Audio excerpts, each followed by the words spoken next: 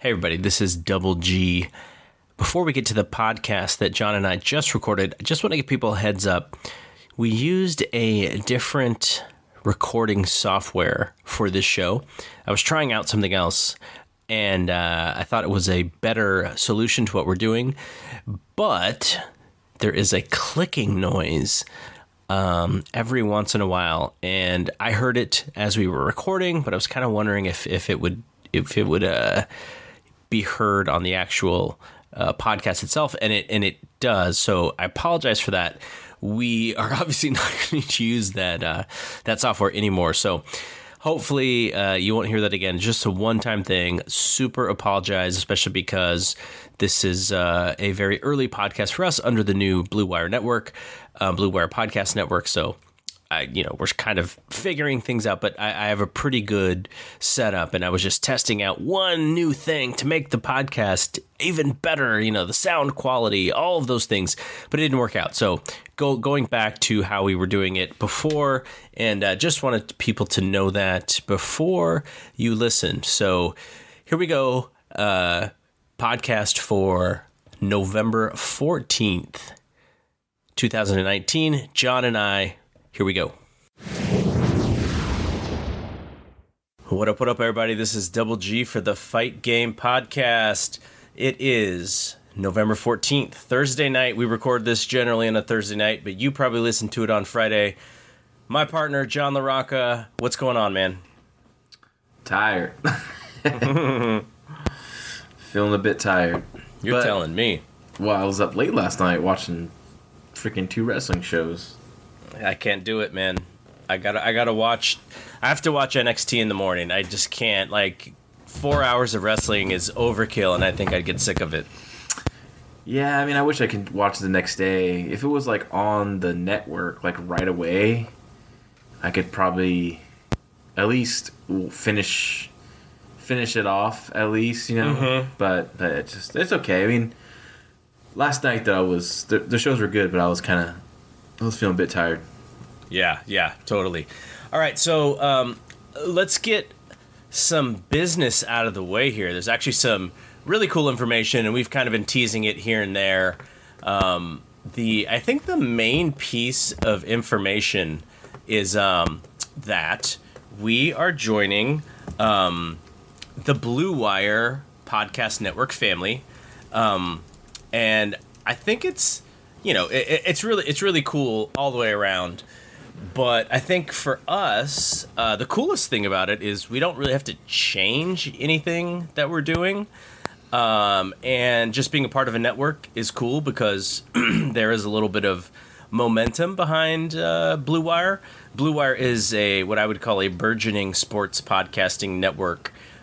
Still kind of small-ish, though growing all the time.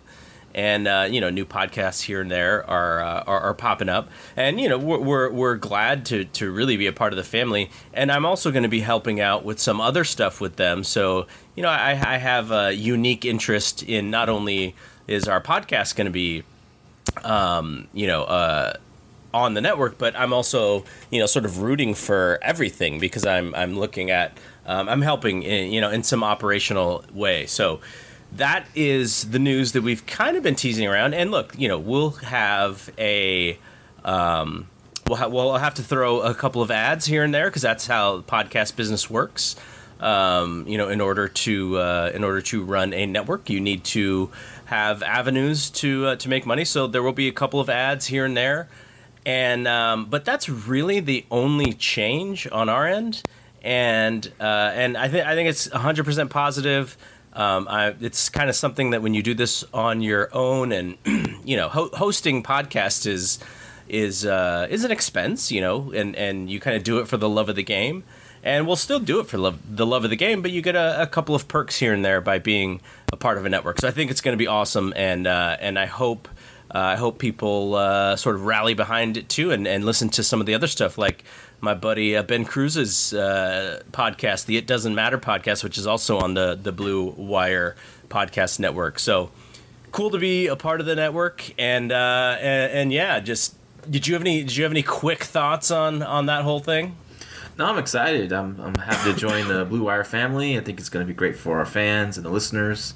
So I'm just excited, and we can continue on and keep talking some fun wrestling and MMA and boxing. You know, I think we're gonna, for the new fans out there who are gonna discover this our show, are gonna find a very interesting and some hot debates at times, and it's a really fun show. It's like a lot of people that talk about our show really enjoy that there's some discussion and we're not just quickly agreeing on stuff and moving on. It's like, you know, we dive deep. Yeah, absolutely. And, you know, the other part of this, excuse me, I've had a cough for like 3 weeks. I really apologize, people. One of the things that's, you know, that I may be asking a little bit more is Apple Podcast reviews. Now, when we were just kind of doing our thing and just kind of, you know, building up the repetitions and slowly introducing the show to the Twitter audience and to the Facebook group that we created, to that audience, you know, Apple Podcast reviews are cool, but I wasn't going to, you know, necessarily request them unless we had an opportunity like this where it actually does matter a little bit, because we are looking to gain some popularity. So Apple Podcast reviews do help. And in some of the podcast reviews that I've read, you know, one of the themes is like, yeah, they disagree a lot. And I thought that was funny because, I mean, the fact of the matter is, you know, from a business standpoint, you being in the wrestling industry to an extent, and us both being very close friends with Dave Meltzer, we understand the business aspect of most things. Now, it doesn't mean that we're gonna agree necessarily like what's best for business on everything, but from a one of the great things about wrestling is from a subjective appreciation of the art form standpoint, there's tons of room for disagreement or agreement. I'm sure, you know, you've had anyone who's watched wrestling before has said, "Oh, this match was the best match I've ever seen," and someone goes, "No, this match was the best match I've ever seen," and then you go, you know, why or how, and then you have a discussion about it. So the topic in general is arguable. It's not like, you know, it's not like the 49ers versus the Seahawks on Monday Night Football, which killed the Raw rating. It's not like at the end of that game, I could go up to a Seahawks fan and go, well, you know what? The 49ers really did win that game, even though at the end of the game, the Seahawks won by 3 points or whatever it was, right? That you can't do that because the score is ultimately on the scoreboard, and that's what causes the win or loss. With wrestling, you know, there's so much room for opinion and for discussion and for disagreement or agreement, because there's a lot of stuff that we agree on at the same time. So I like that part of it. John and I do generally, you know, have discussions, and we may disagree on things, but never in like a frustrating way, always in a way in which, you know, it's sort of civil. That's how you talk with your friends. You know, you don't stomp your feet and take your ball and go home, you know, when you're just talking this stuff with your friends. So that, you know, that's a long way for me to say, hey, if you have the opportunity to go on the Apple Podcasts app, throw us a review. You know, 5 stars is the best possible score, but we do want to build up that metric for us. And, you know, I was talking to Ben Cruz and just joking, because I mean they've been doing this for a little bit longer, so you know they have their Apple reviews, Apple Podcast reviews ramped up, and I was like, you know, I just want to catch Ben. Now he's at a fairly big lead with the It Doesn't Matter podcast, but I would love to see that go up a little bit. So if you appreciate it, awesome. Send us a review. I know a lot of people did that today. Thank every one of you for doing that. We truly appreciate it. So not going to be any ads on this week's show because we just, you know, we're kind of still getting in the swing of things. The whole ad piece of it will happen beginning next week, more than likely. And so, you know, this will be sort of the last one where we don't have ads, you know, in and out of the show. The last thing I wanted to tease before we get into the meat of the show is we have been talking about what we're going to do at the end of the year when the 1993 WWE Raw reviews end. We started at the beginning of the year. We said we would go a year. Maybe we'd continue, but I think we are going to stop the 93 Raw reviews, and next week we will announce the plan for what we're going to do at the beginning of the year as our sort of project of talking about wrestling history in the midst of also talking about what's going on in wrestling today. Like, that's part of our show, which is to talk about all the news, analyze the stuff, talk about business, as well as MMA and boxing business, and then have a wrestling project on the side. And that this year was 1993 Raws. And if you want to do a watch along with all those shows, they're in the archive on the the Art 19 page. So, we started in January. I think we only missed. Did we miss 1 week that we had to kind of double back on, or there may have been 2 weeks that we missed on that we had to double back on? But we got through all of them, and we're current today, and we'll go through our 93 Raw for the episode that would have aired on November 15th, 1993. So we'll do that at the end of this show. So, are you ready to get into what we're going to get into today? I'm ready, man. Let's do it. Okay, so I think the first thing I want to do is actually give John a little bit of a shout out here, because one AJ Kirsch mentioned on Twitter, I believe. Was it on Twitter or was it on Facebook? Twitter. On Twitter. AJ Kirsch, for those of you who don't know who he is, he was on one of the... he was on an early person on one of the Tough Enoughs. He was the winner of the Rock's promo. He Rock did a promo YouTube tournament, and AJ, as his alter ego, won that. And he's he does a lot of announcing. He announces for APW, ring announcer. I think he's now working with MLW. So he's doing his thing, and he tweeted out that he was going to induct John LaRocca into the NorCal Pro Wrestling Hall of Fame. What's up with that? What's up with that? Yeah, it's pretty cool. Excited about going in. I'm excited about who I'm going in with. That's probably the biggest, what I'm most excited about. I get to go in with a lot of my friends, and it's going to be a fun night, a fun reunion.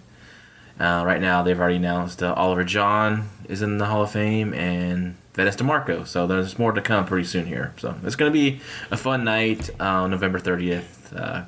Got to work on my speech. I mean, I'm gonna call it out there, so I'm not gonna. But I don't have a list of names, so I don't forget anyone. Sure. So, the people who are listening to this show, if they know you from what we've talked about, they know you as the booker at APW and someone who worked under Roland Alexander. Roland Alexander, sort of known nationally for being in that documentary, that wrestling documentary that came out right during the Attitude Era, and also, if maybe in the Bay Area, people would know you from running your own wrestling company called Premier, but there was also a worker manager side to your career before that. I know a lot of those pictures that are out there. If you're seeing any pictures of John out there, a lot of them are from his managing career. But what was the time frame, and how long did you do that? And then that was, I'm guessing that was the start of you in the business.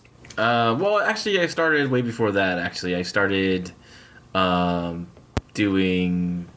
Well, just, dubbing tapes for APW's fans, for the tape orders. I did that. Just did some volunteer work there at APW. Just kind of kept my mouth shut, my ears open, and listened to, a lot of the boys, and learned a lot. Mike Lockwood is the one I met in 1996. Mike Lockwood ended up being Crash Holly. And so I met him because I was just online talking to like some promoter out on the East Coast, and I remember he put a post on like the old AOL Grandstand message board. I don't know if you remember that. And he was looking for work, and he on every board he put his information out there, and I was like, I know a guy. I'm like, just turned 18-year-old kid, and I'm thinking I know everything. So I said, yeah, send me your stuff. I have a friend out there on the East Coast, and he sent me his videotape and promo pictures and all that stuff. But being an 18-year-old kid, I'm also very busy running around town, and I never sent him out. So one day I get a phone call on my house phone on my landline, and it's this Johnny Pearson, which that was his one of his wrestling names. Mm-hmm. And he asked if I sent stuff out, and I said, "Oh man!" And he right away he knew I was just a young kid, right? Yeah. And he's a young kid too at the time too. He's only like 20-something years old, but he was. And so we started rapping and talking, and he invited me out to AEW Gym Wars, and that's how I got involved in that. And Roland took a liking to me and a couple other guys, and we just kind of started volunteering. And yeah, I was always talk to Mike after every show. That week we would talk like at least once or twice a week and talk about wrestling, his match, what I thought of it, and all that kind of stuff. So that's how I kind of started, and then I did play-by-play or specifically color commentary for APW from like 2003 to 2005, and then I became a manager in 2005, and then I ended up stop managing when I got hurt my neck in 2008, early 2008, and I became the booker of APW in April 2008. So, the NorCal Hall of Fame will induct John LaRocca. And what date is that? Just in case anybody in the Bay Area wants to go. November 30th in Pacheco. So where is Pacheco? This is by Concord, I think. I mean, I haven't really. I think it's like an hour away or something like that from San Jose. An hour away from us in San Jose. I will look that up. Maybe for those of us who are in the Bay Area, it'd be nice to kind of get a group of people together to go represent. Yeah, Brian Rue's coming out. He messaged me, so that was cool. And it's gonna be fun. I mean, it'll be fun. I guess I'm looking forward to just. I can't announce who's all gonna be there because I haven't announced it yet. But it's gonna be fun hanging with my boys again, and that's gonna be the highlight for me. So, but I appreciate it. It's a great honor and appreciate it. It's definitely. All right, let's get into the swing of things here. So next week, being the go-home week for Survivor Series, we will have like a full Survivor Series preview. But you know what I realized about this Survivor Series is that with at least the 5-on-5-on-5 matches, those are either going to be super long matches, or you're going to see a lot of guys taking pins like it's a lucha match. Yeah, it could be pretty quick, or also could be long because like those shows like over 4 hours for the big ones. So they do have 2 of those triple threat elimination matches.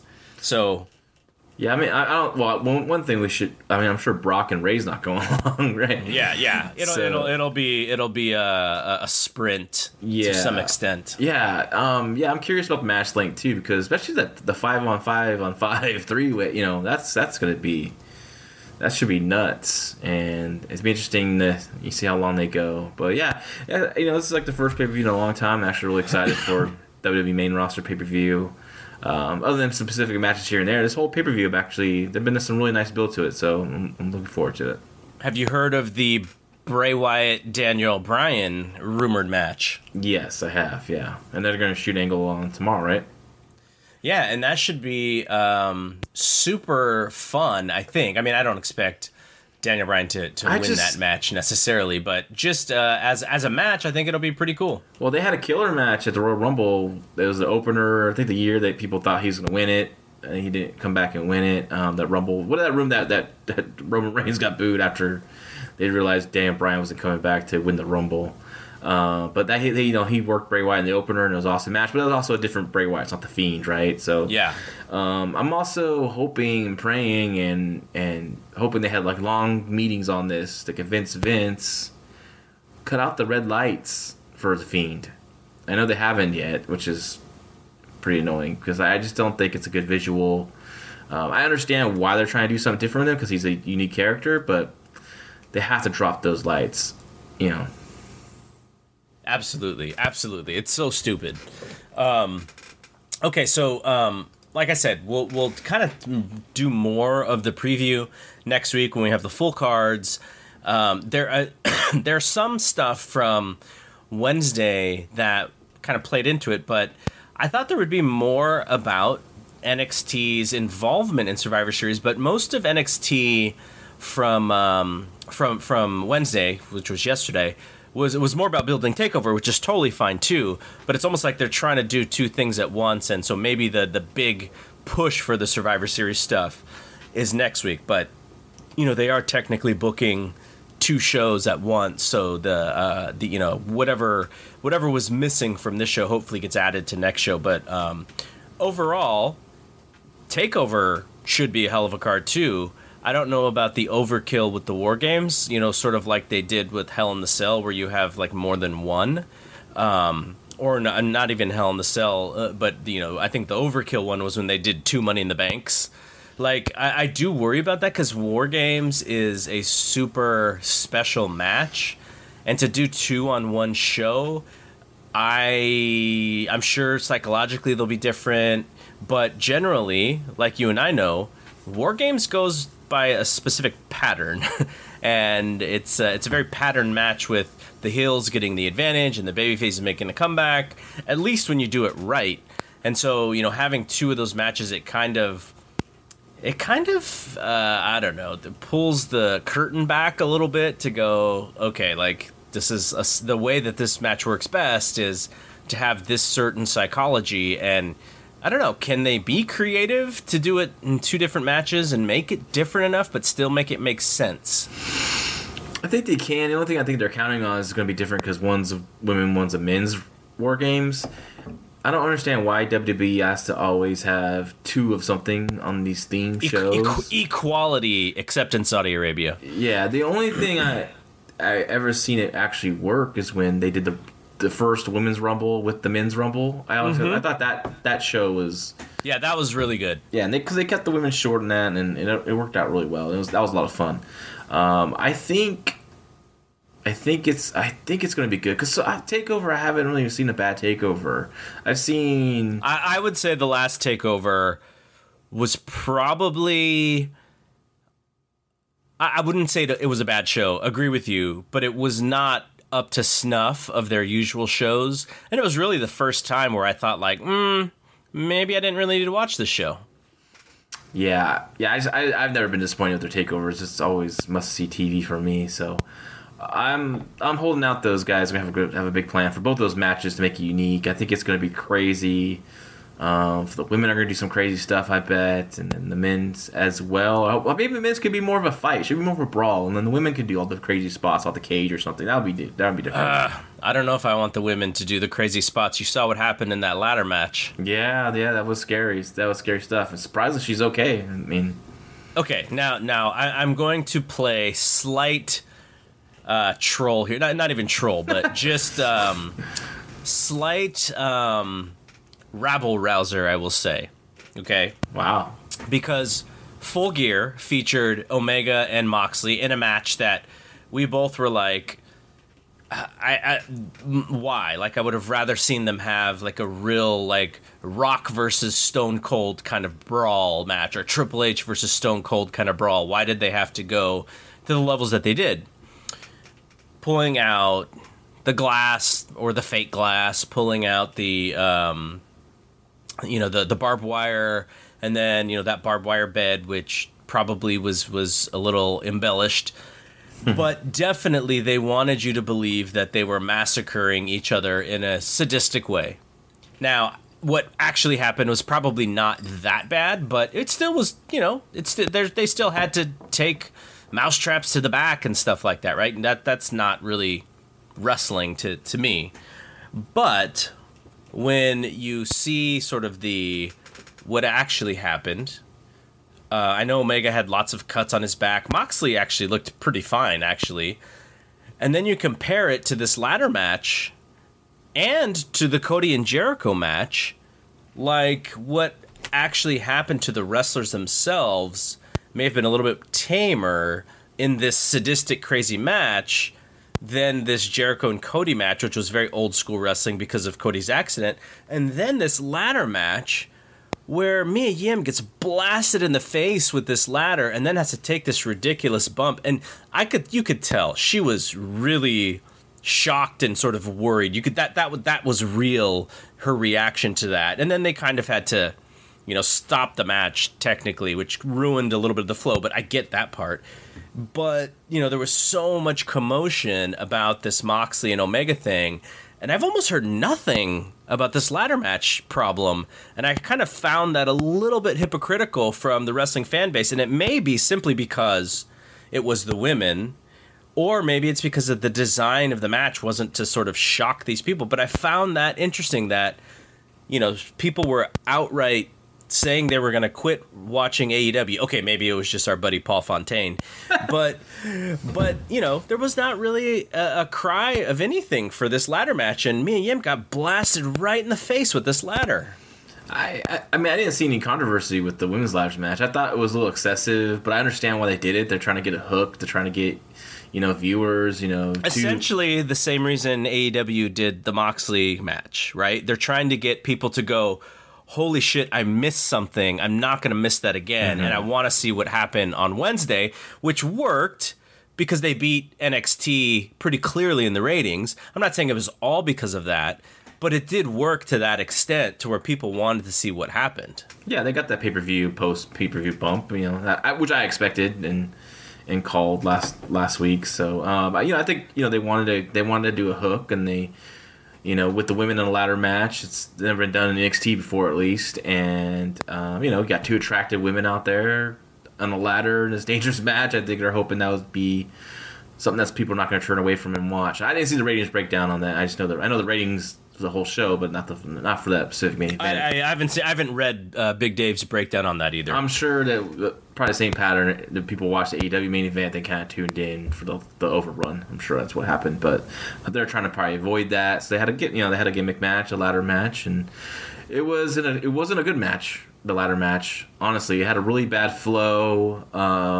It took them a long time to even get the ladder in the ring to start climbing, and they took way too long on that.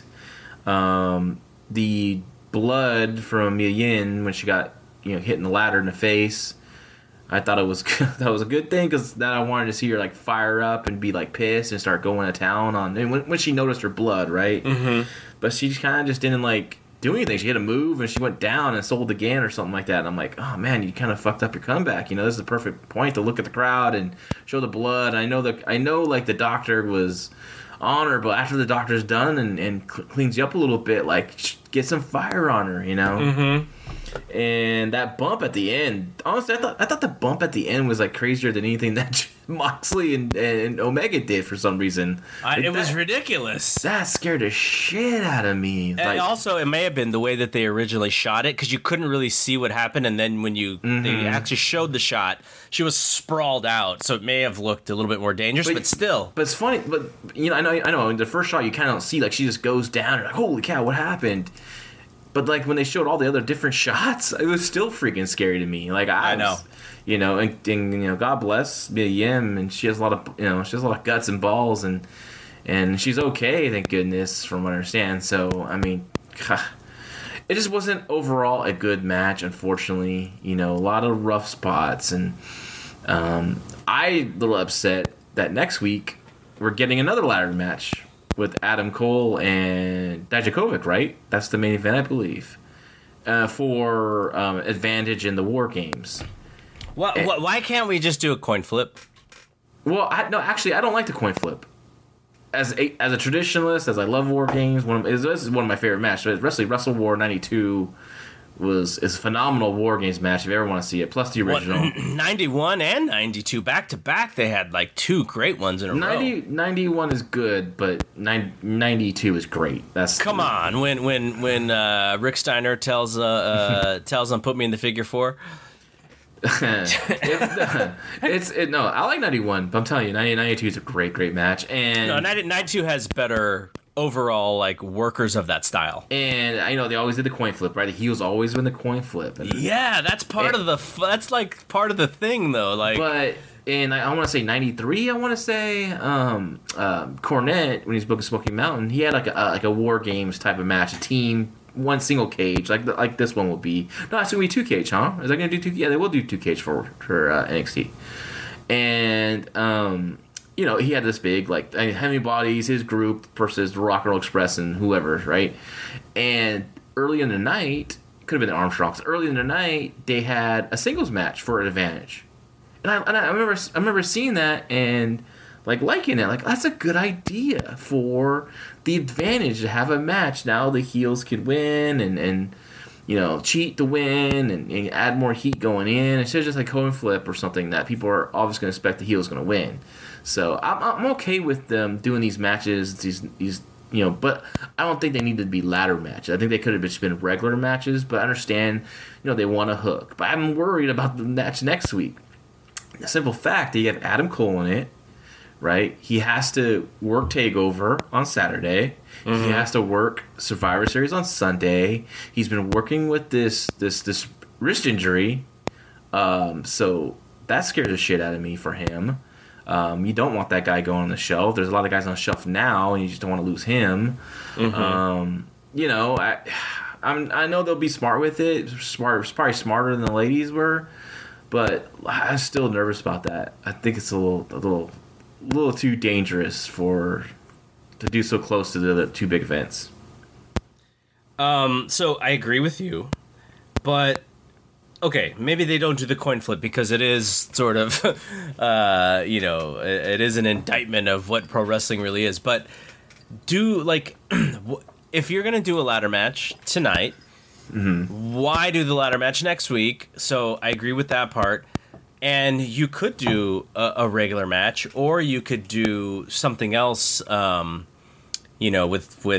a tag team or something. It just seems this is what WWE always does, though. Is let's go back to what you said with the Royal Rumble, which was a good match. They're on this equality thing where the women and the men have to do the exact same thing.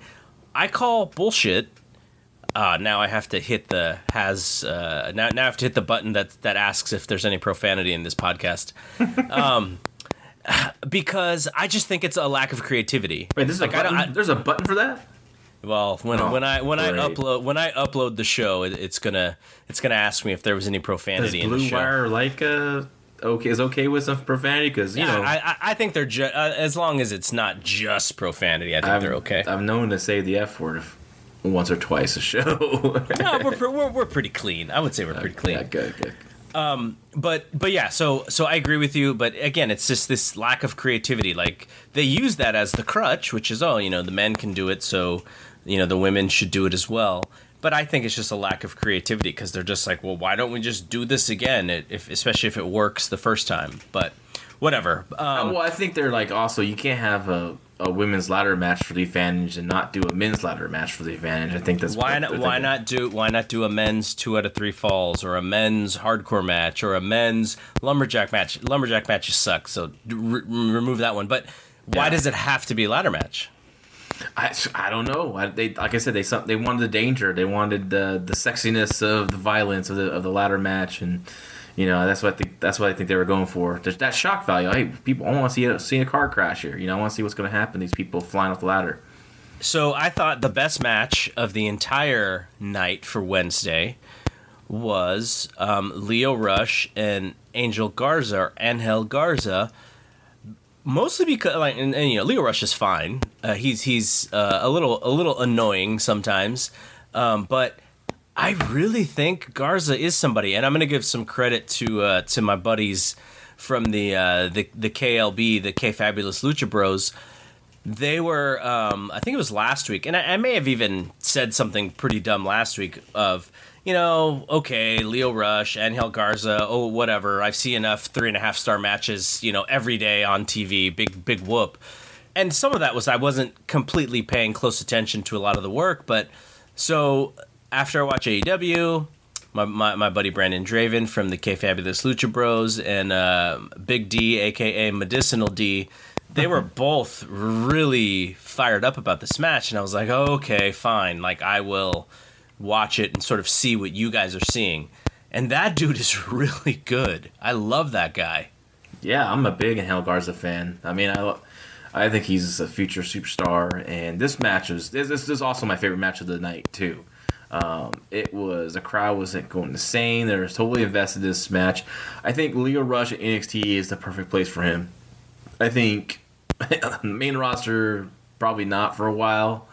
I don't think Vince sees much in him, but I think Triple H does and protects him here, and he's winning me over. I mean, I thought he looked good, and his stuff looked great. He has.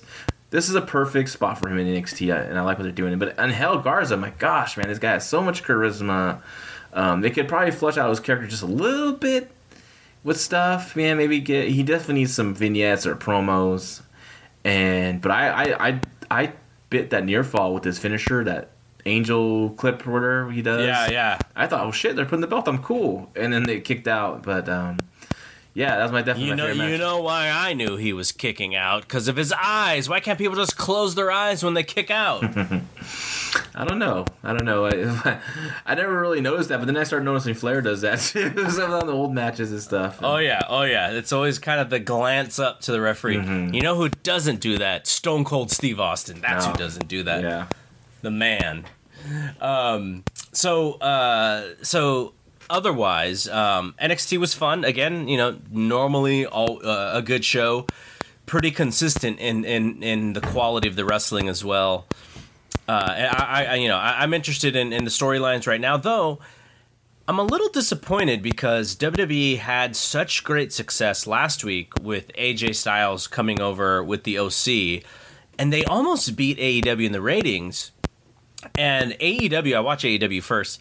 AEW was a bit of a, I guess I would call a show where they finally just kind of slowed some stuff down, and they did more interviews. They had a long interview segment with MJF and Chris Jericho, and they did a few more, video stuff. So I thought, okay, they're not really so worried about quarter hours this, quarter hours that. They're really investing into the storytelling. And so I thought, NXT might have another good opportunity to get close. But there was no promotion of any crossover stars at all. I mean, I know, there was the thing at the end, but that wasn't promoted in any way. And so when I saw that happen, I go, oh, now I'm pretty sure AEW is probably winning this thing because, I think people watching that NXT show are obviously super hyped up WWE fans, and they're probably a little disappointed to not see who's next to come in and, who's next to come in and be on my favorite show, my NXT show. I can't wait to see, someone come to my NXT show, and it didn't really happen. Yeah, they went the mystery route. They decided to let's do some mystery to get people to kind of keep tuning in, or maybe we'll stay to watch to see who is beating these girls up, and then, of course it ends up being Bayley at the end, which I thought was cool, but obviously didn't hook them as mom haircut Bayley. Yeah. That's what the hell. Well, she's a heel now. She didn't want to be pigtail Bayley. She doesn't have to look like Janet from Three's Company, Bayley. Yeah, it's a funky look for her, definitely. I agree with that. So AEW coming off of their first pay-per-view on off of TV. Now, what's interesting is, and Big Dave reported this in the Observer that just came out today, but it doesn't look like TV really helped with the buy rate. In fact, the buy rate was probably fairly close and maybe even slightly down from All Out, which happened in August without TV. And that actually made me super intrigued because I thought, okay, with TV, they do 50% more buys, which would have put them up to combine maybe 150. But it looks like they're kind of back doing what they did last time, 100 or just under 100. And our buddy from the Facebook group, Wade said specifically, he's like, look, the TV, all that TV means is that, you have great TV shows. It doesn't necessarily mean that it's great marketing for a pay-per-view because you just, we get to see whatever it is, 24 hours of television in the 3 months that it takes to have another pay-per-view. Why are we then so drastic to want to watch another 4 hours of TV? And I think that made a lot of sense. But the other thing is that at $50 a pop, it's a little bit of a hard sell. Because if you think of what WWE, how they changed the market, they basically said a pay-per-view is worth $10 now. And so AEW is still trying to sell it at the old $50 mark. And for wrestling fans who are so used to paying $10 here for the WWE network, whatever they paid for the ROH network, I don't imagine a lot of people have the Impact Global network or whatever that is. But, if you want to watch OTT, you got to pay $10. If you want to watch New Japan, you got to pay $9.50. If you want to watch the Independent Wrestling Channel, you got to pay $10. So on top of all of this money that these wrestling fans are spending, to then ask them to spend another $50 to watch a pay-per-view, there could be an issue with that business model. And that was interesting to me. So that told me something, that they did not increase their buys at all from having whatever it is, 5 or 6 weeks of TV. You think the price point's going to change next pay-per-view? I don't think you can, because if you change it, then you're telling your customers that they're getting less value. Yeah, no, I know. That's a good point about the price for the pay-per-view. Like I said, we're $10 now for Survivor Series, right? Yep. Rumble, WrestleMania. So why pay $50? And honestly, a lot of these young kids out there, AEW does skew younger, right? The 18 to 34. Those kids know how to get pay-per-view for free, right? Oh yeah, they know all those sites, whatever they are. They know more than me about stuff like that. I'm an idiot. I don't do those kind of craziness, but these guys are all watching stuff for free. I see it all the time on my Facebook page. Got the UFC and Canelo fight up, no problem. Like, jeez. So that, I think that has something to do with it too. You're getting all these big matches every week, right, on the free TV.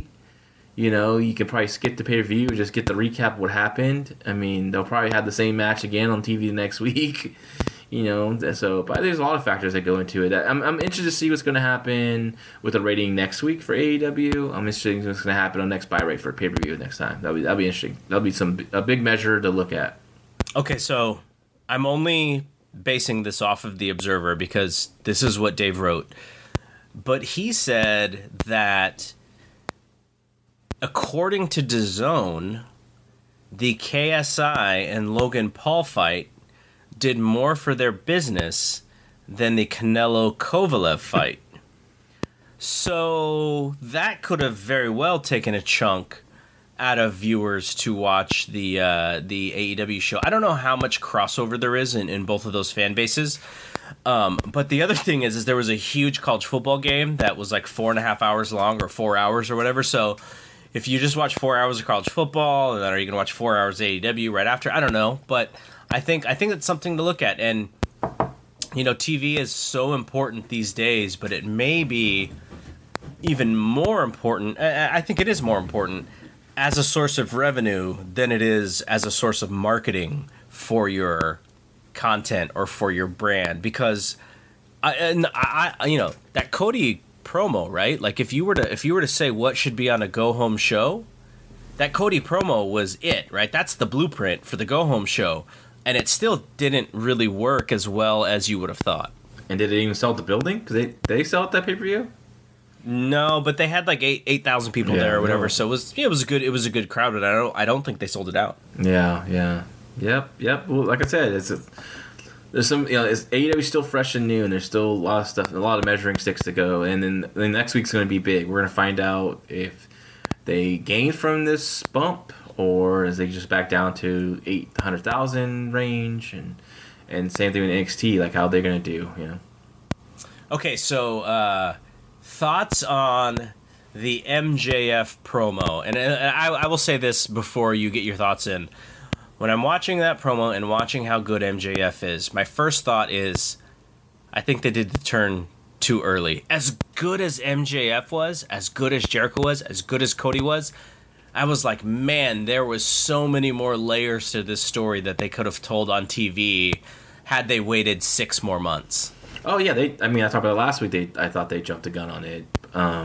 Yeah, I thought the promo was great. I thought it was good to have Jericho out there with him because Jericho didn't take anything away from him. MJF was, right there with him when it came to mic skills and shining and, commanding that audience. He is the modern day Roddy Piper, right? He's the best on the mic right now. He might be promo, of the year, So, he's fantastic, and I'm looking forward to his program with Cody. It's going to be really good. Cody's stuff is always really good. He's going to make sure it's really good, so and get all the cool stuff in and build up to it. I like what they did. I like Cody running out and trying to attack him, but yeah, it was definitely way, way, way too early. Now, granted, like if you're an AEW hardcore fan and you've been watching it from the beginning, you're like, no, man, this has been building up for months and months and months. But like a lot of these, you gotta look at the casual audience who's watching this now. Like, they're not watching Being the Elite, right? They're not watching Countdown to AEW. They're just tuning in on Wednesdays. So for those audience, you think you kind of had to kick back. I know you want to pull the trigger, but go with a couple more months with it. At least another month of just because MGF rarely had any mic time on the show until now. So I think they were. It's like they were saving him. Yeah, and like I said, they're all new. They're all, they've never booked the company before. This is all new. Everyone's learning Tony Khan down, So, the fun part is seeing if they can find their way. And I would say that this was probably one of my favorite AEW TV shows since they started. I thought it had a good flow, personally. Never dragged. Nothing was too offensive. Nothing that made me go, F word this, F word that, like last week. The only thing that did to drive me insane, there was one thing that just gets like in the midst of this brawl in the back with Pride and Powerful, or Ortiz and Santana and the Young Bucks, they had to do a funny spot with Orange Cassidy. I just thought that was like unneeded. Like you don't need to throw that dude in this moment, right? And I also thought the brawl went a little too long. It took away from the main event, but that's a whole other issue. The Marco Stunt stuff didn't really offend me that much this week. It was a little different. I thought they laid out that match overall pretty well. If I was the dark web, I wouldn't cover Marco and have him kick out. I would just beat the shit out of him, make his little comebacks. But like once you cover him, he kicks out. Then it's bullshit, right? Okay, my favorite part of that match, Marco Stunt does not have to duck under the leapfrog. Really, my real favorite part of that match is just that pop that Jungle Boy got when he did the hot tag. Holy shit. Yeah, that dude was over. And it was almost like the crowd knew. There was like, man, we haven't seen Jungle Boy in a while. Oh, there he is. We're ready to go crazy for him.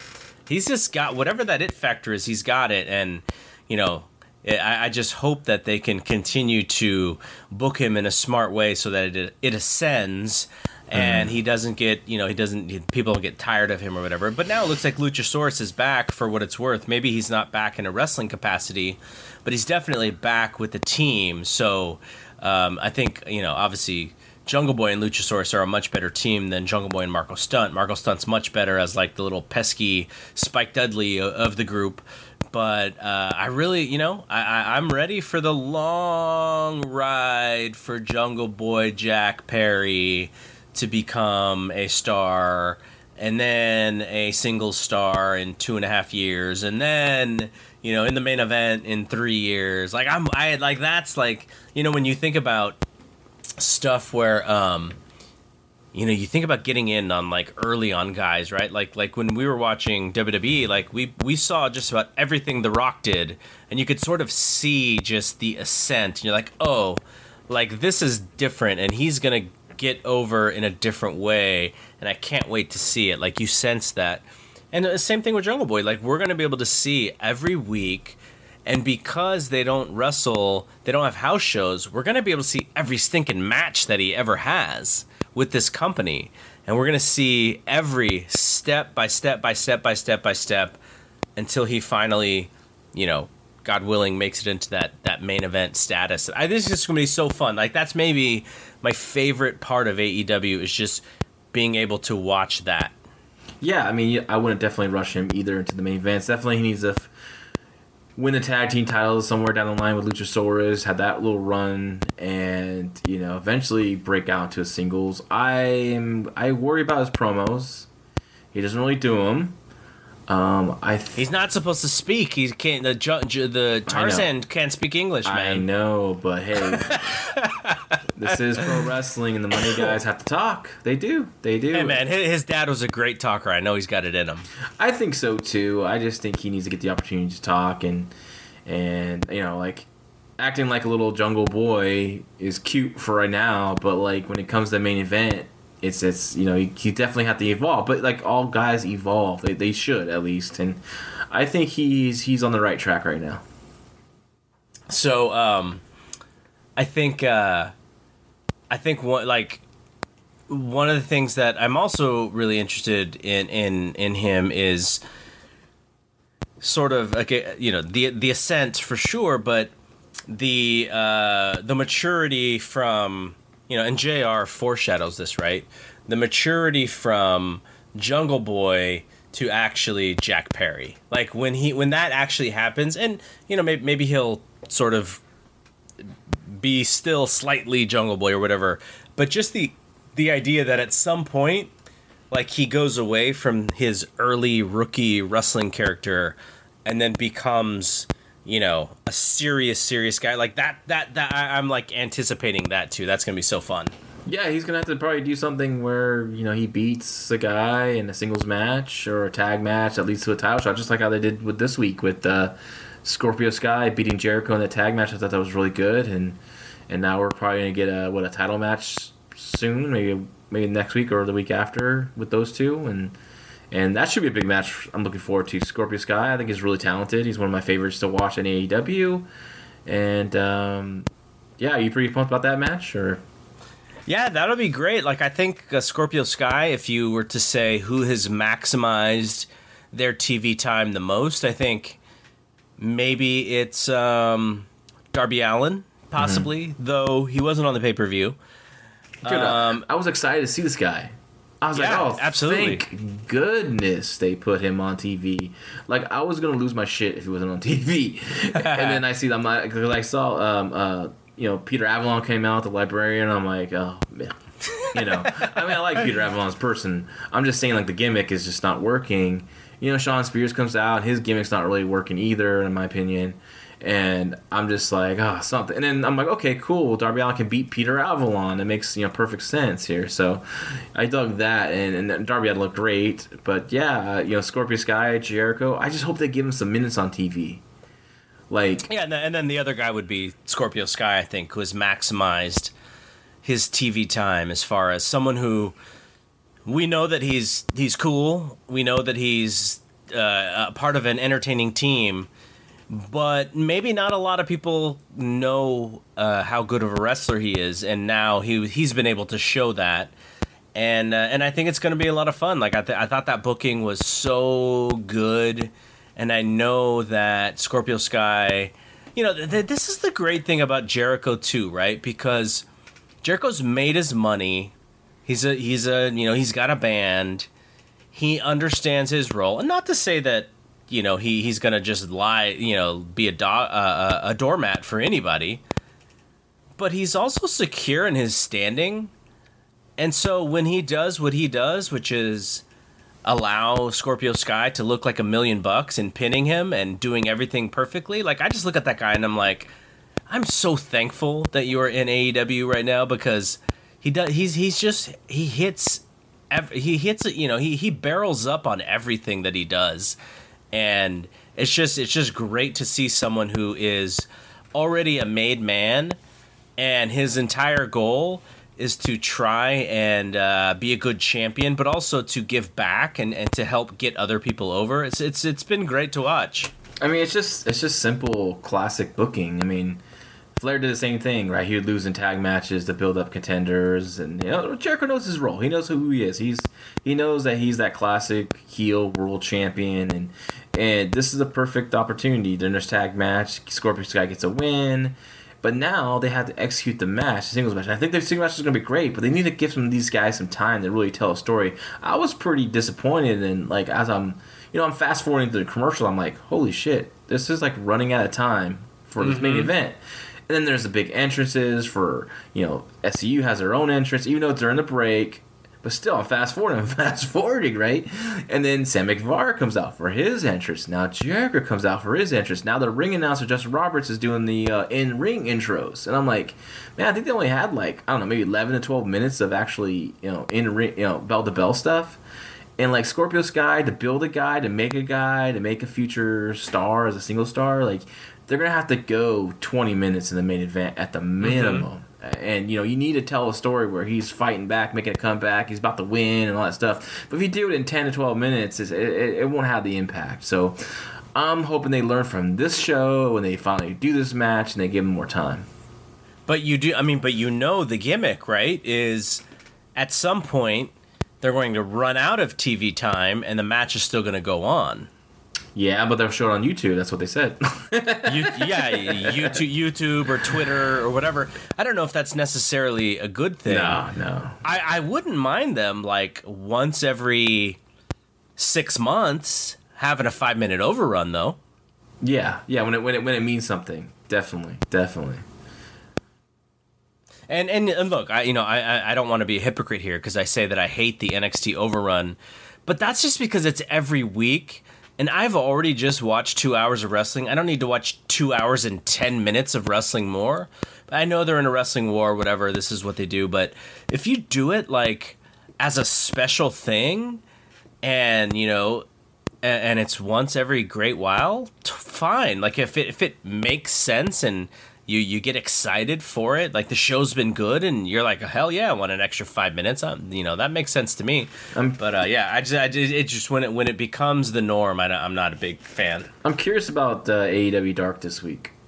Next week, next Tuesday, just because I want to see the Young Bucks versus the Strong Hearts, which I believe is SEMA and T-Hawk. I don't remember. I'm pretty sure that's who it was, and I'm just like, my mind's blown that T-Hawk is on AEW Dark. Like, this guy is a future star. He's a future main eventer when they need main eventers. So I think he should be protected more. I wouldn't even show this match on AEW Dark. I would make it a dark match and not show him losing. I don't know if SEMA lost or what, but either way, I know he lost in that 8-man tag on Dark like a few weeks ago, and I thought that was like, oh my god, how can you beat this guy? Like, I know he doesn't speak English, but he has a great look. He has a presence. He's someone that you can have come out and squash people for weeks and build up to finally, going against Adam Page or etc. The top guys and build up. So because they definitely freshen the main event up. I think eventually they're going to run out of this group, and we'll see what they can do. Hopefully they can put a Darby Allin in there, which I think they will, and hopefully the Jungle Boy eventually down the line. And I want to see if they can execute that, because that's going to be a big thing I'm looking for in 2020 with AEW. I wish AEW Dark was instead of wrestling matches, I wish it was like maybe one wrestling match and like interviews and video packages.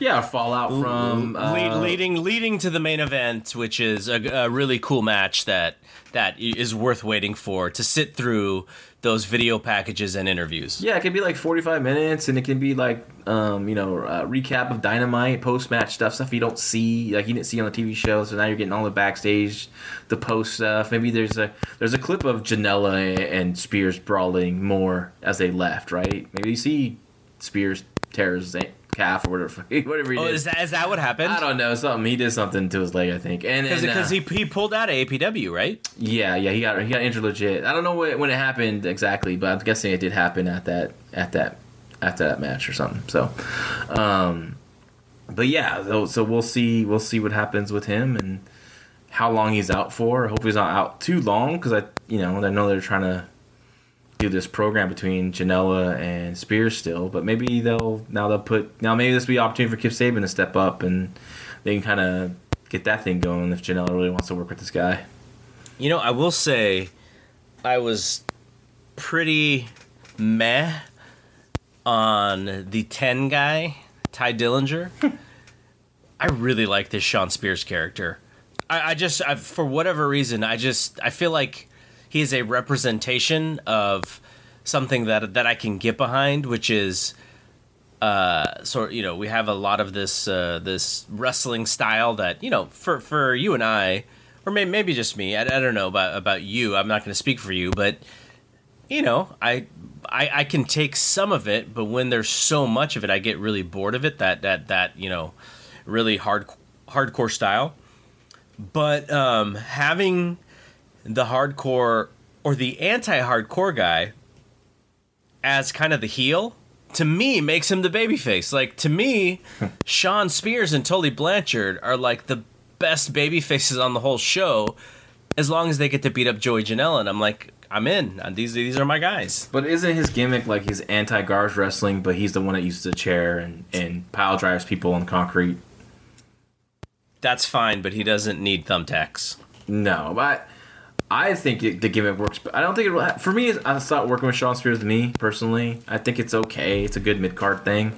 But like I think like you say you have a guy like Thatcher who's like, the best technical wrestler in the world, right? And that's his style. He's known for that. And then he has to, say he's a champion, he's a world champion, and you got this hardcore guy like a Mick Foley coming up, and he doesn't want to wrestle him. Like, I don't even want to be in the same ring with you. You're not even that good. You're not, you can't do, you can't compete with me. You can't last with me. And then they end up building to a match where, Thatcher has to wrestle a hardcore match with a guy like a Mick Foley, and that's when I think would work. But Sean Spears, I don't feel like he's this ultimate he needs to do more of that gimmick. He can't just come out with a shirt. Like, it needs to be this needs vignettes, right? Yep. Totally Blanchard needs to be talking more for him. He needs to be talking as well. we don't really know why he's the anti-garbage guy. Yeah, it's just he's wearing a shirt, But so, I mean, they're learning, right? So I like that they give us a squash match with Nyla Rose. I thought that was cool. Maybe a little too long for a squash, but it was good. But I agree with exactly what you said, which is that they don't actually. I'll add to what you said, which is they only have 2 hours, and they are trying to find a way to maximize those 2 hours. Mm-hmm. So that's why I mentioned the AEW Dark thing, is I would actually watch that show if they were telling me all of the things that I want to be told, and then they give me one good match versus two kind of whatever matches leading into a main event. Yeah, I remember the old ECW TV when the Pulp Fiction segment would come on for like whatever that song is. And they would have these, interviews and some goofy moments and fun stuff, but then there'll be some serious stuff in there. Like, that's what Dark should be. It should be a little bit of that with a match, and more for the personality stuff too that they can use for people to check out. So, is there anything else on either of the Wednesday night shows that you wanted to bring up? No, I thought Nakazawa versus Moxley. When he pulled out that baby oil, I was like, oh my goodness. But I liked the idea behind it. I don't think he needed to do that to show that, but he's serious. But I thought that was fine. I was like hoping, like when he brought out the baby oil, I rolled my eyes. I'm like, he better throw that away and just be serious about this. And he did. So I like that, and I thought Moxley had a better promo this show. I thought he did a better job. He still moves around too much for me, but I thought this promo was good. And is he positioned as the Stone Cold? Right? Is that where he's on his own island? Right? He's his own thing. I guess. So what's next for him? Oh, Darby Allin. But it's next week. Yep. Well, we'll see. They didn't announce another pay-per-view. Yeah. We think it's probably in February. Yeah. But they haven't said yet. So it could be match one of a program too. Like, it's not. And we don't even know who the number one contender is. Thursday or Friday? Yeah, Friday, I guess. But is it? is it the Cowboy or is it Pac? Are they 2-1? Are they 2-2? Does it matter? Was that match for the number one contendership? Like, why don't they tell us that, this match could determine the number one contendership or whatever? Like, I don't like saying, oh, we'll wait till Friday. It's like, no, like if the Minnesota Vikings are playing, the Chicago Bears, the whole week, people know exactly what happens from a record standpoint if one team wins and one team loses. So you create this anticipation of like, oh man, if the Cowboy wins, he's the number one contender. But if Pac wins, he's got to win 2 more times, and then he's the number one contender. But, like, fans want to do stuff like that, but they don't. But they don't tease it in that way. But technically, Scorpio Sky just beat Chris Jericho, who lost for the very first time. So is he the number one contender now? And that throws a wrench into these wins and losses stuff as well, because he should get the number one. He should get the title match, but they said that there's going to be a number one contender. So what does that mean? That Scorpio Sky just gets to face him, but he's not the number one contender. So I don't know.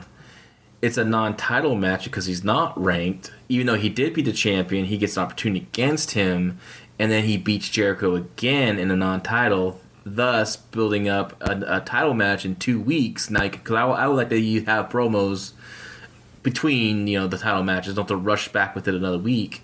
But maybe you do that, and then he beats Jericho twice. He has 2 wins over the champion. Yeah, now and then they can explain that that's why he deserves it. If you pin the champ, you get the chutes and ladders all the way to the front of the line, and that would make sense to me. But they haven't explained any of that stuff. I don't remember Ross or Vonnie or even Excalibur even mentioning that during the. They might have though. I might have to watch it again, But yeah, that's definitely something they should talk about for sure, and clarify for the fans.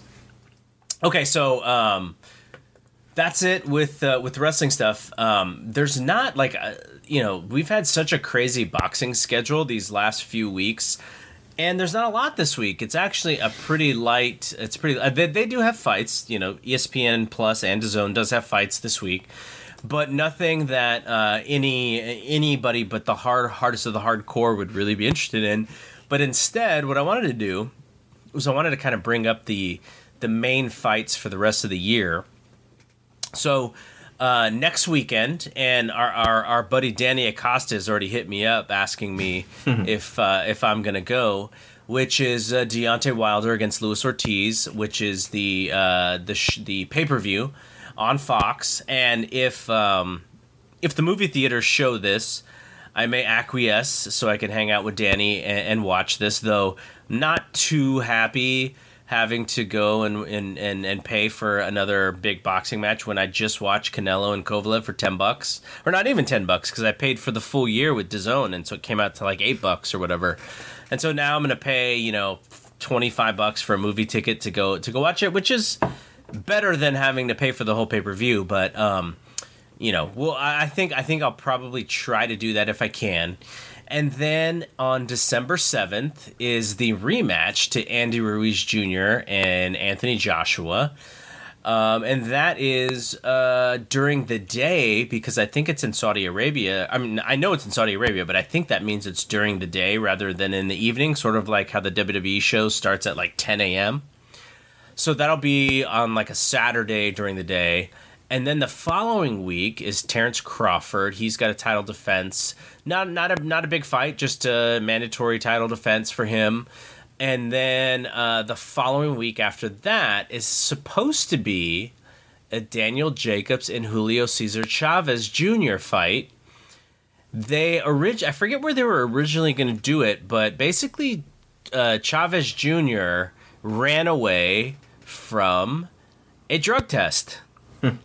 And so rather than force him to face the doctors or the people taking the sample, it looks like Eddie Hearn tried to find a state which would not drug test him, I think, or something.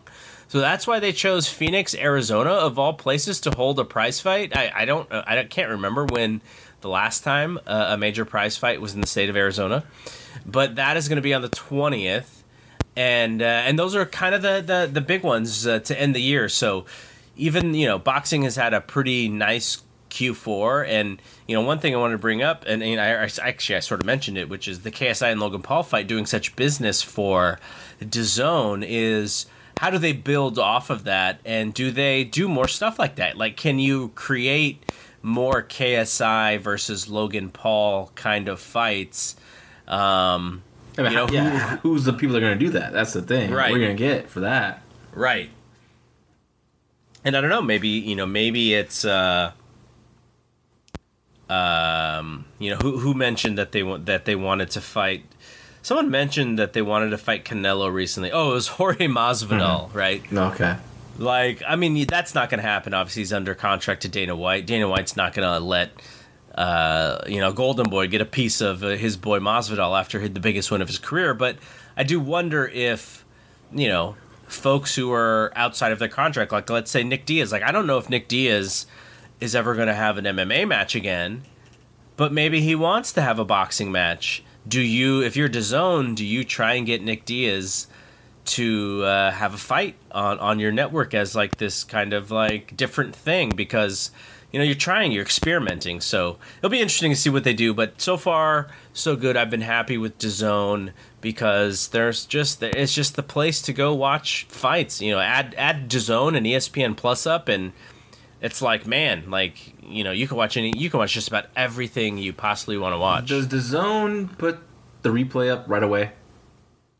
Yes, it's not even the replay. You could actually just rewind back on the live feed. Oh, okay, that's cool, because I remember being really upset that one time when I got the AEW show and I had to wait because I couldn't watch it that night, and I was trying to watch it late at night when it was over, and on VR Live I had to wait till the next morning to watch it, and I thought that was just horse poop, and trying to keep it clean, and so that's good to hear. So that's good to know for future. I get excited for these boxing. I wish I had time to watch these fights. I wish I can go with you guys. Maybe on the 23rd. Well, it's because you keep watching like 1985 like AWA shows. That's why. No, not AWA shows. I did watch the show of the last Battle Atlanta on the W Network. It was a fun show. All right, so from MMA standpoint, just the schedule this weekend, there's actually a show today in Tel Aviv. Sergey Karatanov and Linton Vassell and Roger Huerta. Actually, this show already happened. I'm actually looking at results. Roger Huerta? Yeah, Roger Huerta, unanimous decision, beats a guy by the name of Sidney Outlaw. Sergey Karatanov knocked out Linton Vassell in round 2. Those are pretty much the name fighters on this show. But I guess it's going to be broadcast on, I'm not sure. I think on Paramount on it's Bellator. On Friday. UFC? What, Bellator? Yeah. I was saying, wait. No, yeah. I think it's on Paramount. Yeah. On Friday. So on a delay. Yeah, I probably won't watch it. Yeah, I mean, why? I mean, it's Nothing. It's not must-see MMA or anything.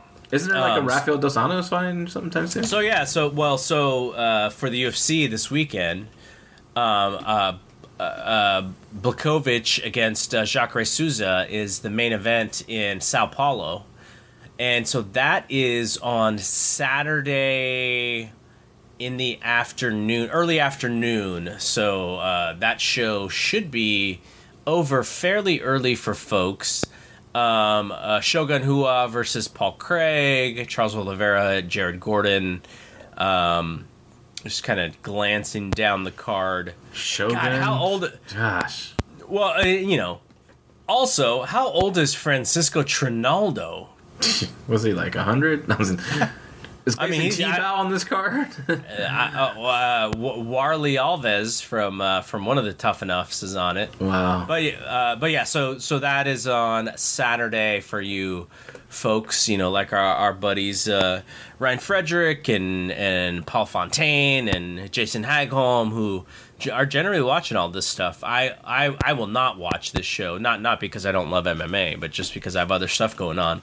But so that is your MMA and your boxing report. There's no pro wrestling, really. I mean, there's pro wrestling, but no like really big shows this weekend. So if you are a pro wrestling fan only, you kind of have the weekend off. Yeah, I'm trying to figure out what I'm going to do this weekend. Well, family stuff, I'm sure, but, somewhere to escape. So, 93 Raw, we're about ready to get into this. This is actually, the show in of itself has some stuff going on, but it is, like that's, the show isn't the news of this week. There's so much going on in WWE at this point. And I'll mention it as we go through the show because it's a really crazy week for WWE. This show is for November 15th, 1983, and one of the main pieces of business right away is as the recap of the Savage and Crush thing that happened that we talked about previously. Is Savage is barred from doing commentary by Jack Tunney. That makes sense. Yeah, absolutely. He's a menace from that booth because in his contract he's not supposed to attack people. He's not supposed to get in the ring. He's not supposed to get involved, and he did. And now he can just focus on being a wrestler. And what I wonder here is, obviously Savage, in what would have been 92 when he did sort of retire for a little while, was to raise a family, right? Like he and Elizabeth wanted to get pregnant. And then in 93, Vince is kind of starting to phase out some of the guys, and Savage has a pretty sweet deal doing commentary, and there was talk, at least, I don't think this ever happened, about him becoming part of the booking team and maybe moving. But I wonder, like, at what point are he and Elizabeth still together, or is this the part of his career where he and Elizabeth are separating? Because obviously he gets back into the ring in 94 and is a big part of WrestleMania 10. Yeah, I think they're already done by then because they had the stuff in the WrestleMania, right?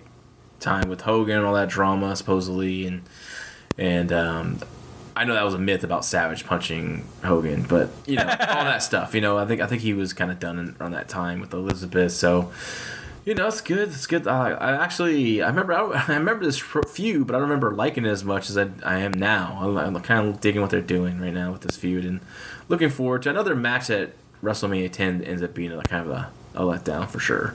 Well, I mean, I know Crush is not that good, and the rules in of itself are kind of wonky.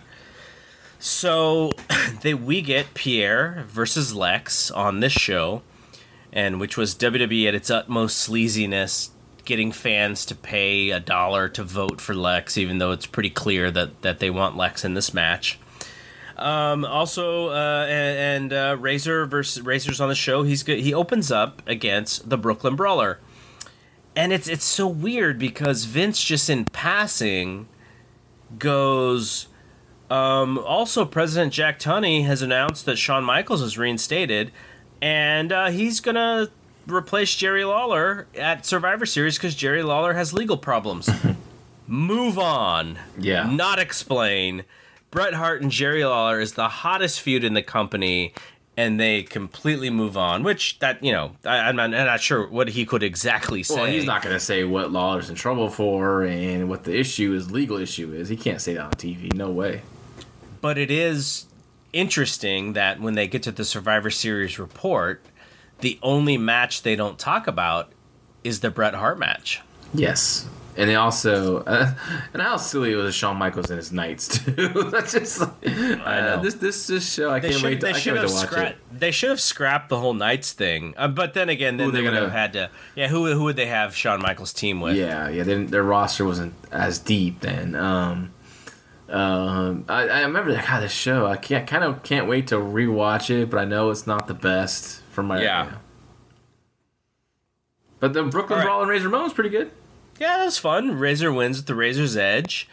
And, he looks like a star in this match, for sure. He looks like he's like someone on the ascent, a future top guy. But I know that when Michaels comes back, he comes back with the original Intercontinental Championship. Mm-hmm. So they are leading to that direction, which they eventually settle at WrestleMania, featuring, the the very famous ladder match for that belt. The only thing I don't like about this match is when the finish, when Brooklyn Brawl ducks down for a backdrop, but then Razor Ramon just puts his head between his legs, but then he like stops and poses with his arms out, and like so we just have to like believe that Brooklyn Brawler just can't pop his head out and do something else. I thought that was kind of goofy, but overall I thought the match was pretty solid.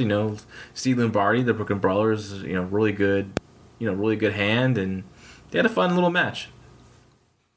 Crush does an interview. He's not a good interview, which does hurt the angle slightly because Savage is so good and is so into it. He's just so intense, and it comes across as like legit. And then you get Crush, and he doesn't do as good of a job. So they start teasing the Survivor Series showdown between Brett and Yoko as the main event. Now, here's what's interesting is I don't remember what's on the Survivor Series showdown. Do you? No, it's been a while, and I don't think it's on the network at all. Okay, so I'm kind of wondering if they even aired this show at all, and we'll sort of see, because the show was taped like I want to say like a week before this Raw, or a few days at least before this Raw, and Jerry Lawler has a match with Owen Hart. And he and Johnny Polo start clowning and do stuff about Stu and Helen. And then I think Johnny Polo is pretending to be Stu and like fakes a heart attack. And so that kind of ignites this thing. And then Bret Hart comes and saves Owen. And that sort of kicks off the frustration between Bret and Owen. But I don't think that airs because they couldn't air anything with Jerry Lawler. Yeah, I don't think they ever aired that because I would remember that angle if they did it. So, and this is me reading through the Observer from this week, and Dave thinks at this point, I didn't read ahead, and I'll read ahead next week, and we'll know exactly what happened. But yeah, at that point, I think they had to shelve that thing because of the Lawler situation. So, the Head Shrinkers against Mike Bucci and Mike Moraldo. There is a Heidi Fleiss comment by Bobby the Brain Heenan. I was kind of interesting. That was interesting to hear her name in the pop culture year of 1983. So the Head Shrinkers obviously win. They're just like the most impressive squash match team out there. Why was Rikishi like sniffing the boots of whoever? I don't remember who even took the fall, but he sat there for like 5 seconds and like slithered over one of the guys and just like was inhaling what looked like the boot. That was really weird to me. I don't know what the hell he was doing. Just trying to be a wild man, I guess, or maybe it's a rib on someone. I don't know. It's just a rib on Tony Atlas. Tony Atlas not even there. Or Mel Phillips or whoever. Maybe just being savage is being weird. I guess. Interesting. They this is the first jobber team that got anything on the Head Shrinkers a little bit. They had a little offense. Mike Bucci, of course, like talked about this before. He becomes Nova in ECW, and Mike what's his last one? Moraldo. I want to say Maldonado, but he a Starling, a prominent indie guy in the late '90s. So it's cool to see them out there again. Okay, so obviously on a couple weeks ago on Superstars, Tatanka gets hurt. He has to be replaced. Lex Luger, the Steiner brothers, they need an all-American guy, man. Who's going to be their all-American guy? Is it Hulk Hogan? Is it going to be Bob Backlund? Is it going to be the Patriot? No, the replacement is that all-American guy, The Undertaker. And The Undertaker comes out, and he opens up his coat, and there's an American flag on the coat, and my entire thought was, how did The Undertaker survive after 1993? Because he was so cool, he was able to reinvent, man. And he put that stupid mask on, and he got hurt from Mabel. He survived that goofiness. Yeah. He's he definitely reinvents himself, and he keeps going on. I thought this was pretty cool, though. I like this. But you know what this team is actually? It is Team WCW from 1989. Yeah. No, it's funny seeing Luger out there. I'm like, where's Sting? Yeah, like everybody was like a WCW top guy, or not. Well, Mark Callis was the top guy, but the other guys were, and so it's kind of funny. Like WWE, with their top tag team in this main event, is all former WCW guys. Yeah. Definitely thought that when I watched the promo too. That was pretty funny seeing that. So we get Pierre versus Lex, and the idea here is that the foreign fanatics want to soften up Lex for Survivor Series and possibly injure him so that he doesn't show up, because that's the gimmick. They've already injured Tatanka. Now let's get Lex out of here. But because of the stuff to his back and these like holds and stuff, like the match wasn't super exciting. Though Lex did get a bit of a comeback. It also goes through 2 commercials, which I was going, oh, another one? But, it's not like we had to sit through the actual commercials. Pierre hits, like, this amazing pile driver. I was like, wow, that thing looks sweet.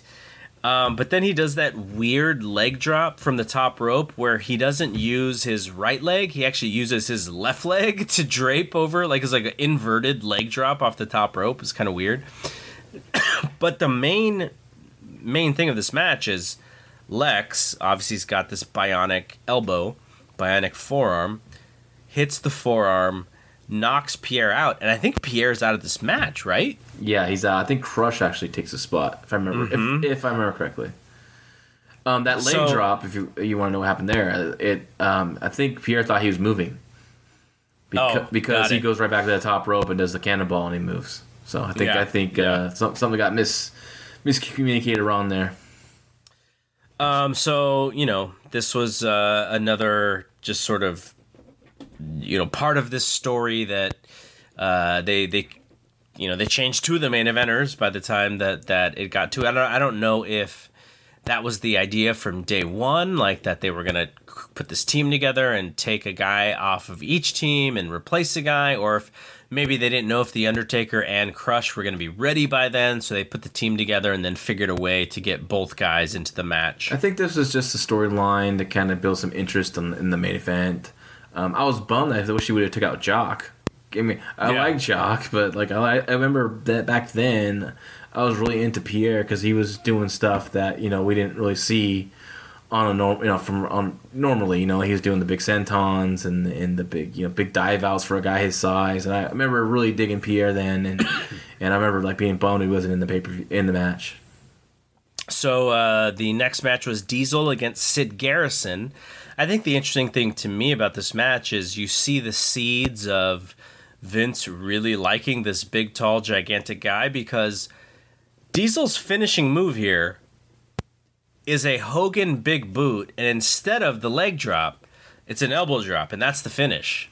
So I thought that was kind of interesting. Well, I thought his finisher was the punch. That's what I thought was pretty weird, and he dropped the elbow. I feel like he's had 3 different finishers here. I feel like he had done a powerbomb at some point, too. Yeah, he did like a gut wrench into a powerbomb. What was really interesting about this match, for me, was like that jobber got a lot of offense in.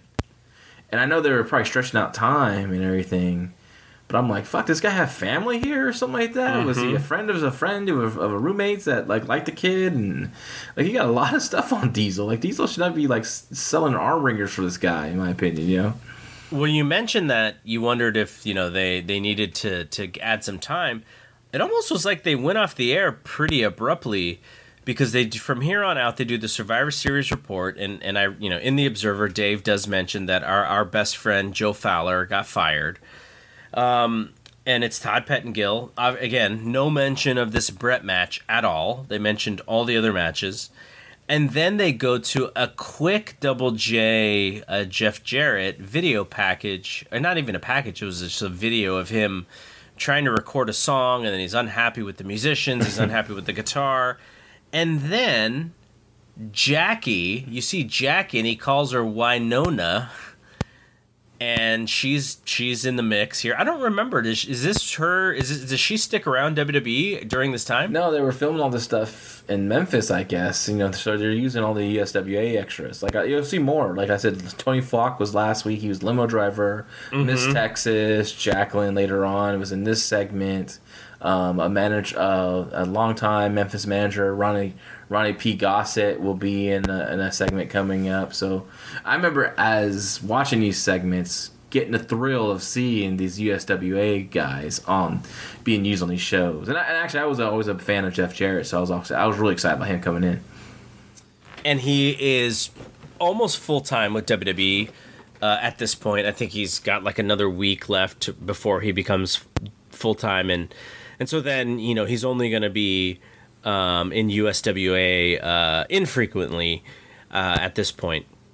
So this is the lead story of the Wrestling Observer from this week, and I'll just read the first two paragraphs that Dave wrote, which is: Jerry Lawler, longtime co-owner of the United States Wrestling Association and one of the most enduring regional headliners in the history of pro wrestling, was indicted on November 12th of one count of second-degree rape, and that's a statutory rape charge, 3 counts of second-degree sodomy, which is an oral sex charge, and 1 count of harassing a witness, which is him trying to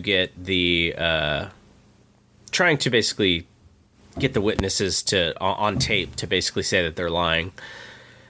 Lawler, who is scheduled to be arraigned in Louisville on November 22nd, was charged by a Jefferson County, Kentucky grand jury of the 5 counts in reference to an alleged encounter with a 13-year-old Louisville girl. He is also being investigated for criminal allegations in southern Indiana on what are allegedly similar circumstances. So WWE immediately suspends him without pay, and they pull him off of TV, and they edit him out of all of the because he was hosting Superstars at this point with Vince. And Rio Rogers is coming. And Rio Rogers as Bruce Pritchard, or Bruce Pritchard as Rio Rogers, replaces him and does kind of like a Dusty Rhodes gimmick. But it is sort of like, that when you see the words, the name Jerry Lawler, and you see the 13-year-old girl, you kind of get the heebie-jeebies. The world was a little bit different back then, though in the 90s it should have changed a little bit from the late 70s and the early 80s. But I think I'm not exactly sure. I don't exactly remember what happens, but I think he only gets charged for one of the charges, which is the harassment charge, because I think one of the young girls decides to not go with the whole thing. I can't remember. There is a story, and this may be a Dave Meltzer story, so I'll ask him the next time I see him. But I think he said that one of the witnesses recanted her testimony, so that may be why Lawler is out for a little bit, but he's not out for any longer than just kind of getting this case over with. But I'll read forward in this case to make sure I have all the stuff that happens. I'm sure Nick Mahmoud is like yelling at the at his headphones right now, saying, "You jackasses! How do you not remember this story?" The funny thing is that it's not funny. It's kind of, it's maybe sad. I don't know, but he will continue to wrestle in Memphis at this time while he is charged with this thing. But probably not in Louisville, right? He's not going to do those tours. Right, right. Yeah. That is I think the tours are not going to be in Louisville at all. Like for a little while, they're just pulling out of there for a little while. Yeah, without Lawler, they can't draw really out there. So Jerry Jarrett at this point is helping WWF book, and Meltzer believes that Jerry Jarrett and Pat Patterson are Vince McMahon's right-hand men at this point. Bobby Heenan contract expires in December, and can you imagine Monday Night Raw without Bobby Heenan right now. Nope. It's a sad day. It's a sad segment. It's coming up soon, and I remember being like bummed when he was no longer in the company. All right, so I'll read the piece that I had mentioned of the Survivor Series showdown that may have been eliminated completely, but Dave says the original Heart deal started November 10th in Delhi, New York, for the original Survivor Series special. Lawler versus Owen ended with Owen tied up in the ropes and Lawler slapping and spitting on him until Brett made the save. Owen got mad at Brett for causing him to lose via DQ. In the main event, Brett versus Yoko, Fuji kept interfering and they were doubling on Brett. Owen made the save, but Brett was DQ'd, and Brett and Owen got mad at each other because Owen cost Brett his title chance. It's pretty brilliant. Like, leading into that Survivor Series match, it's pretty brilliant booking. That's like when Vince still has his fastball here. Actually, I don't like it.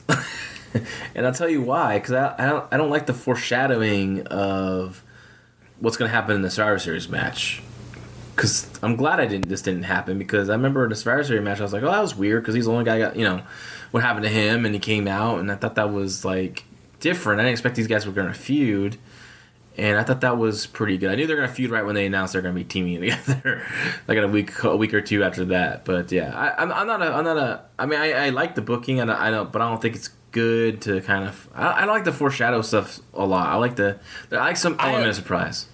I like teases though. Like, I like it where me as a fan, I go, oh, I kind of know where they're going, because it makes me feel smart, and it almost makes me feel like I know what's happening, and then if I guess right, then I want to guess right again, and then I want to figure the whole thing out. It makes you feel like if you follow the product, that you feel paid off in a sense, right? Like, if you follow every step of the clue, then you'll find the answer. That's the part that I like about it. Yeah, I'm glad it worked out the way it did, because I like the fact that Survivor Series was a starting point for that program.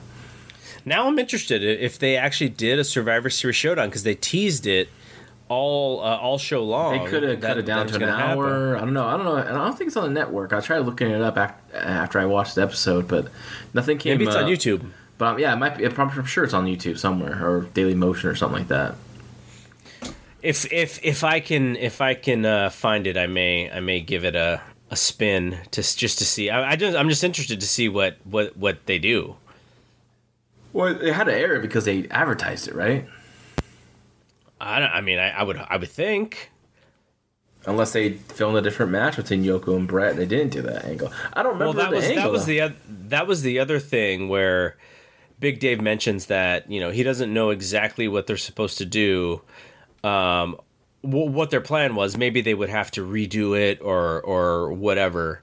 But next week, what actually happens next week, for Titan WWE, is that McMahon gets indicted on the steroid charge next week. So that's what an observer that we'll have. That's why for people next week. Jerry Jarrett's there to run the wrestling part of the business, while Vince is doing all legal stuff. Jerry Jarrett, who's been running a wrestling company for a very long time, he needs that wrestling guy stability in there, and that's why he calls up Jerry Jarrett.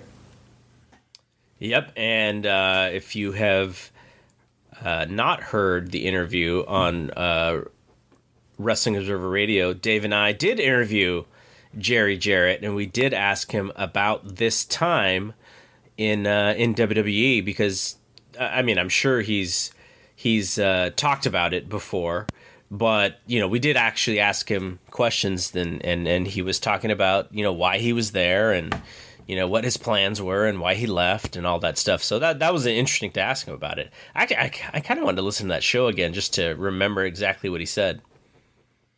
Yeah, I remember he talking about that. That's what he was there for, just because Vince needed a guy that's gonna run a wrestling business, and he came in there and he's a successful businessman with pro wrestling and with a construction company. So he wanted some guy that's going to know what he's doing out there, and it'll be in good hands with him. And I thought it'd be interesting to watch '94 to kind of see how the booking played out. I do remember some stuff, and most of it actually I remember, but I would like to rewatch that. But we'll be moving on to something else though, for now. Yeah, we will definitely be moving on to something else.